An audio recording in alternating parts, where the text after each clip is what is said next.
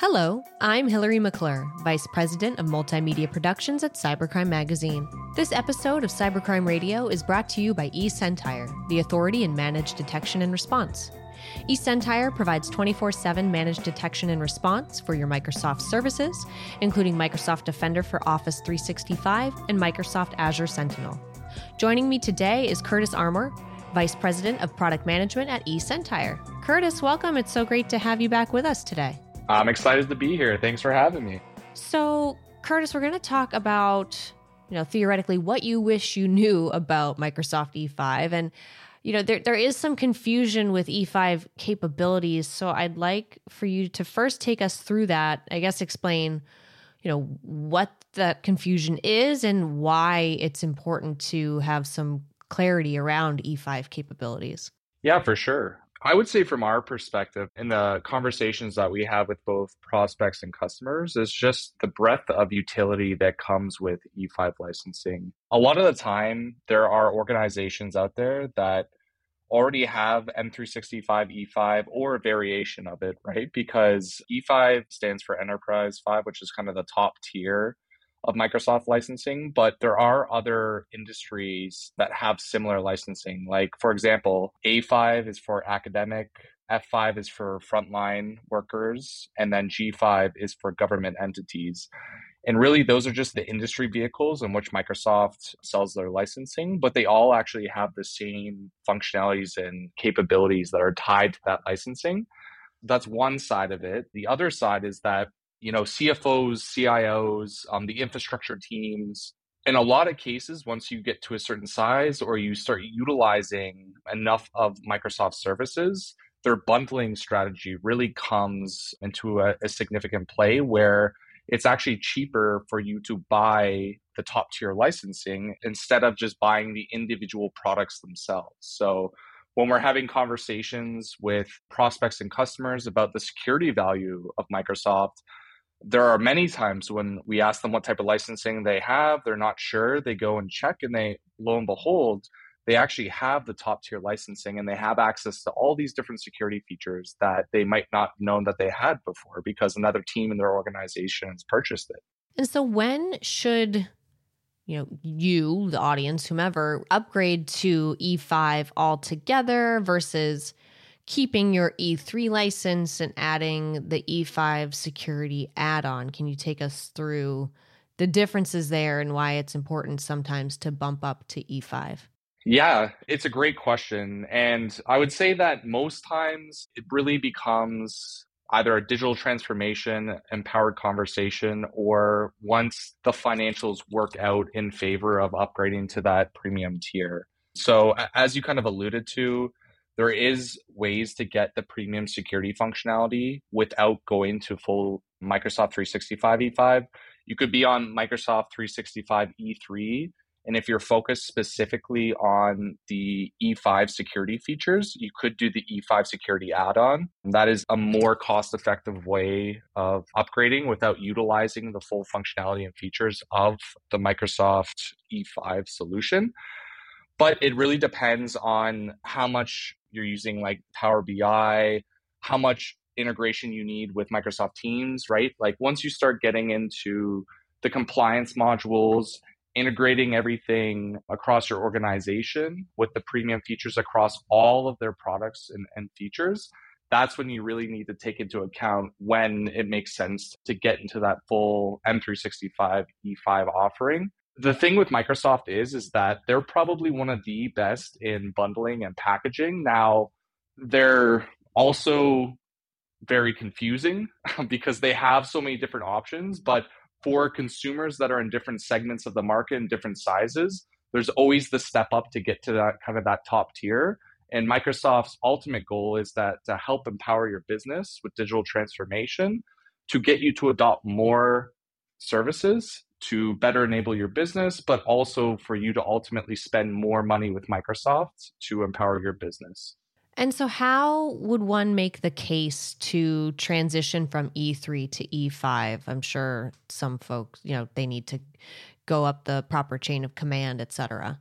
Yeah, from our perspective, what it really comes down to is the coverage that you get from moving. Now, Specifically speaking on the security side, we want to focus on the premium services and premium tiers of service that come with that 5 package, right? So with E3, you get the basic tier of Microsoft Defender for Endpoint, which is the AV component. Moving up to E5 licensing gets you that advanced EDR capability, which is required to identify and investigate advanced attacks. Same goes for, Microsoft Defender for Identity, Microsoft Defender for O365, and the Microsoft Defender for Cloud Apps. All of those together provides a very robust and integrated solution. Whereas if you're just using disparate technologies such as, one SIM vendor, one email security vendor, one CASB solution, and you're not integrating those so that you have full transparency and visibility across the organization, that's when you're going to want to make the case for it. And honestly, from our perspective, the biggest thing is the spend too. If you can displace other vendors and you can get scales of economy for consolidating to a single vendor, having it all integrated in one portal and one visibility and an enforcement point, that also has, some significant value to both the business, but also from the financial perspective as well.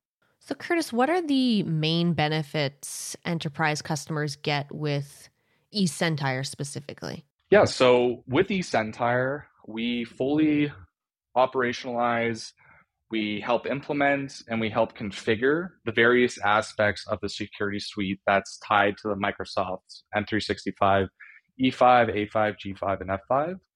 And from our perspective, it gives us full visibility and transparency into what's going on in an organization and allows us to utilize the enforcement points in Microsoft's XDR platform, which is obviously associated with the M365 security features, to be able to do investigation and response, detection engineering at scale for enterprise organizations. For us, it all comes down to the control and visibility that we have. And it allows us to ultimately deal with any threat that's posed to that specific organization. The way that we have control and Microsoft has visibility into the identities, the email, the endpoints, and then all SaaS applications within an organization is critical for an MDR company like eSentire. But also, going beyond that and combining the Microsoft Sentinel piece and then pulling in any other investments that they have within the environment, and then being able to deliver kind of a unified approach to security has tremendous value to both us, our customers, and obviously the Microsoft story. How can mid-market organizations then get started with Microsoft and benefit from its security tool stack? I'm sure that this is something that a lot of SMBs are wondering as well. Yeah, and it's interesting because Microsoft recently has changed a lot of their positioning, right? They have a new business premium SKU that incorporates the premium endpoint security tiers. So you get both AV and EDR, and it's at a very affordable price point for organizations that are 250 and less employees. And that's to give them a taste of what Microsoft's premium security can look like, while also giving them all the functionality like the O365 components, Office, Windows Enterprise capabilities at a fraction of the price of what, like larger organizations would pay when they're utilizing more Microsoft services. There's a whole adoption strategy around that to get people in, get them comfortable with the product, help them with their digital transformation. But as they grow, they also grow with the Microsoft licensing as well. And I think like the same thing applies to larger organizations than 250, right? If they're in, their digital transformation journey, they're getting more comfortable with Azure, they're able to utilize mobile device management like Intune, have device compliance, conditional access policies kind of across the board.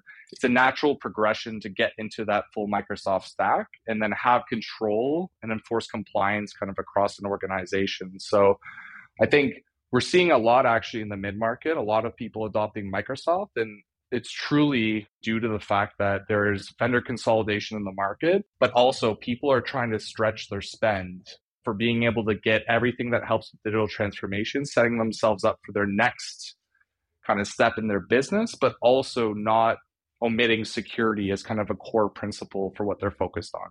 Excellent. Well, Curtis, my last question for you, is there anything else that anyone should know related to Microsoft E5 or transitioning to E5 or anything else that you've touched upon today? I think we covered a good portion of kind of like the benefits and how we've seen it positioned across customers. I would say from our perspective, the control and integration of the Microsoft suite with obviously Microsoft heavy environments does provide a lot of value overall. Just the integration points, the fact that obviously Microsoft owns the operating system, owns the cloud, owns, Active Directory. There are a lot of ways that you can see, really good integration points between endpoint security, email, CASB, and identity. And being able to have a pulse on all of that, obviously from a service provider's perspective, really helps drive that value. And the conversations in a lot of cases should be more than just security, right? Compliance is a big pusher. Being able to consolidate your spend with multiple vendors. There's cost savings the more money that you spend with a specific vendor or technology. So all of that driving to ultimately deliver a better experience for your organization and also level up your security is what we're seeing a lot amongst the prospects and customers that we're servicing today. Excellent. Well, Curtis, thank you so much for coming on and joining us and lending us your expertise again. It was such a pleasure speaking with you. Awesome. Thanks for having me once again, and I'm excited for our next talk. Me too. Thanks, Curtis. I'm Hillary McClure, Vice President of Multimedia Productions at Cybercrime Magazine. Joining us today was Curtis Armour, Vice President of Product Management at eSentire. Today's episode was brought to you by eSentire, the authority in managed detection and response. To learn more about our sponsor, eSentire, visit them at esentire.com. And for more episodes like these, you can visit us at cybercrime.radio.